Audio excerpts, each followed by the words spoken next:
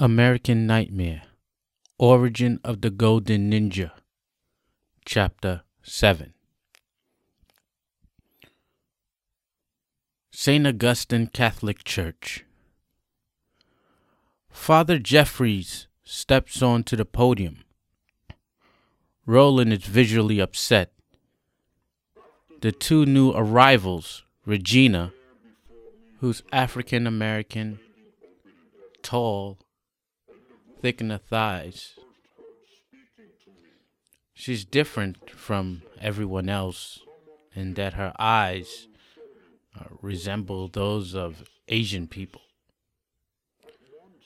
And Renee, who's also African American and tall.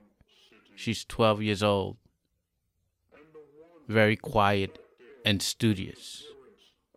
They are both sitting beside him. Mrs. Blakely whispers, "You better take that pat off your face. Santa might not come down your chimney tomorrow." Roland looks at Mrs. Blakely in a menacing look. "Our apartment doesn't have a chimney." Regina is eavesdropping on the conversation. "Plus, he doesn't have the key, our windows are nailed shut, and we live on a third floor." Mrs. Blakely slowly shakes her head back and forth. Father Jeffries is heard in the background. Apartment 3H. The living room. It's Christmas morning. Tinsel is all over the walls and banisters of the living room. A tall Christmas tree is standing in the background. It is lit up by various strings of light and ornaments. Pictures of a black Santa decorate the hallways. An unwrapped present of Stephen King's The Dark Tower 2, the drawing of the three, is lying on the carpet. Roland is sitting on the living room steps, watching everyone open up their presents. Regina says, "Thank you so much, Yvonne. This is so nice of you." Regina opens up a box and pulls out a golden necklace with a heart charm attached. Child. You just love that Sears catalog. Yvonne stares at Roland while talking to Regina.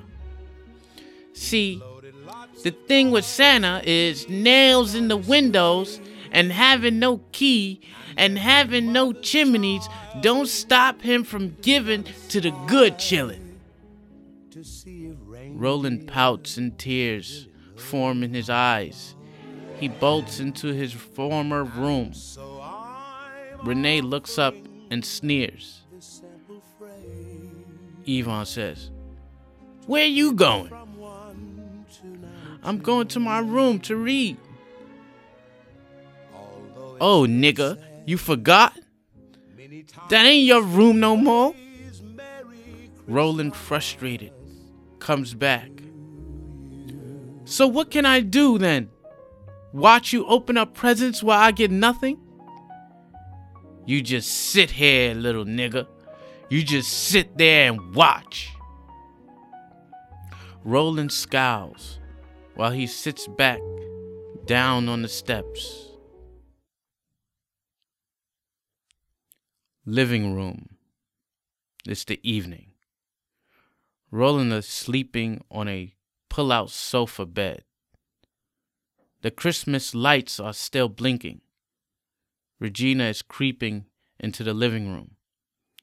She pulls her nightgown up and mounts Roland. "What? Shh." Regina is stroking her hips back and forth. "Yo, get off me. If Mama come in, I'm gonna be the one in trouble, not you." Regina whispers in Roland's ear seductively. "You scared of me, Roland?" "No.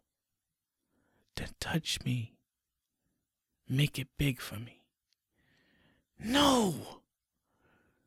Regina cups her hand over Roland's mouth. If you don't touch me, I'ma tell Yvonne you raped me. You know what rape is, don't you? Roland, hesitant at first, cups Regina's butt and begins moving in rhythm with her. He can feel her heavy breathing and heartbeat. He begins to enjoy it.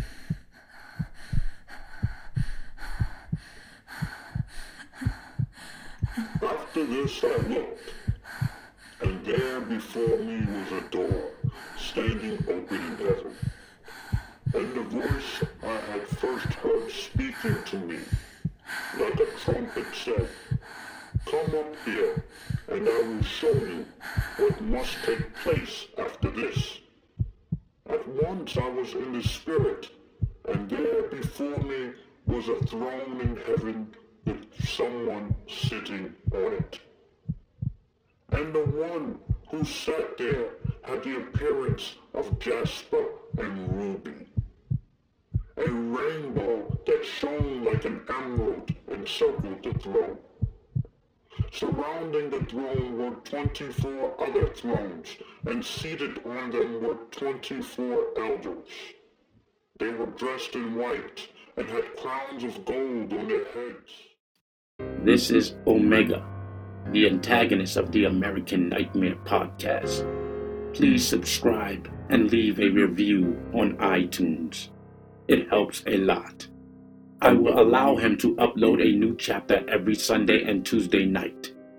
Friday are special episodes to talk about me and to answer any of your questions. If you know anyone that might enjoy this podcast, please recommend it to your friends and post American Nightmare Podcast on your social media.